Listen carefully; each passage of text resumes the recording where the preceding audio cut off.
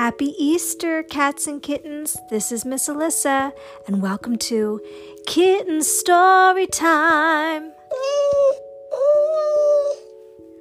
Tonight we are reading The Easter Egg Farm. Pauline lived in Mrs. Pennyworth's hen house with 4 other hens. Each day, Mrs. Pennyworth collected the eggs. "Only 4 eggs again today?" she asked. "Somebody isn't doing her job. Are you all trying?" The hens clucked. "Well, try harder. I want 5 eggs tomorrow. Concentrate."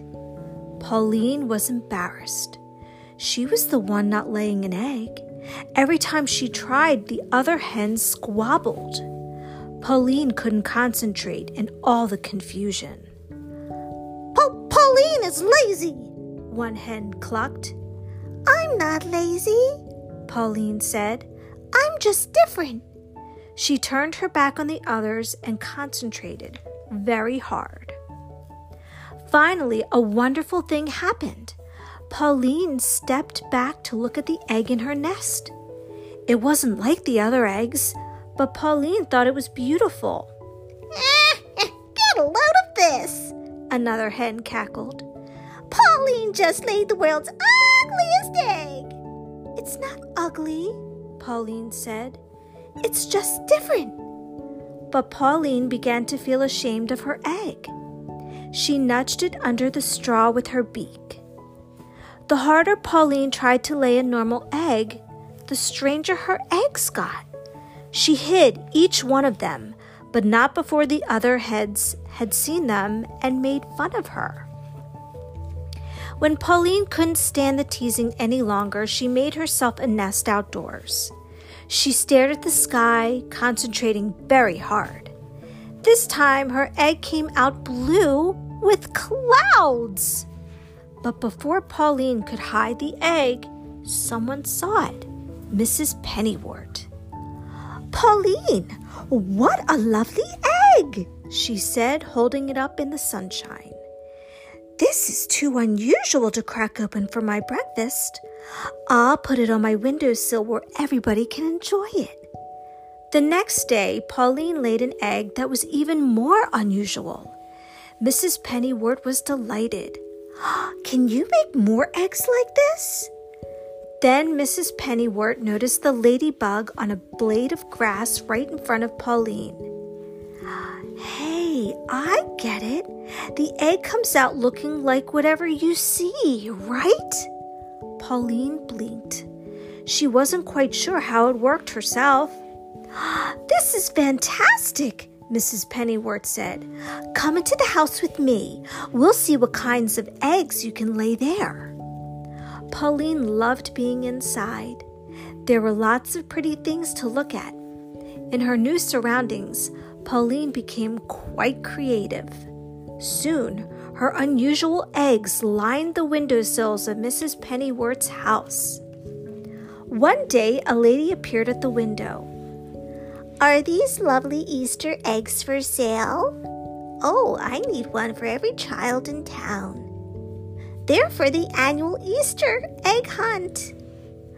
"Oh, no problem. We can lay that many eggs, can't we, Pauline?" "We?" thought Pauline. She'd never seen Mrs. Pennyworth lay an egg, so she knew it was up to her. Laying eggs for the Easter egg hunt would be an honor. She clucked happily. "Come back for your eggs the night before Easter," said Mrs. Pennyworth. Pauline was excited. She started laying 2 eggs a day, then 3, then 4. Mrs. Pennyworth began taking Pauline on field trips for inspiration. The first week, they went to the art museum. The second week, they went to the ballet. Pauline was so thrilled by the music and dancing, she laid more eggs than ever when they got home. Finally, it was the day before Easter. "The egg lady will be here tonight," said Mrs. Pennyworth. "I'd better start packing up the eggs." She lifted an egg from the windowsill. "Uh-oh! there's a crack in the shell. Mrs. Pennywort ran to another window. Pauline, some of the eggs are hatching. We shouldn't have left them in the sunshine. Soon, baby chicks were popping out all over the sunny side of the house. Stay in there, Mrs. Pennywort shouted at the unhatched chicks. You're ruining the eggs. But the chicks didn't listen. They just kept hatching and hatching. Mrs. Pennywort took the broken shells to the table and frantically tried to glue them together. It's no use. I was never any good at craft projects. Just then, there was a knock at the door.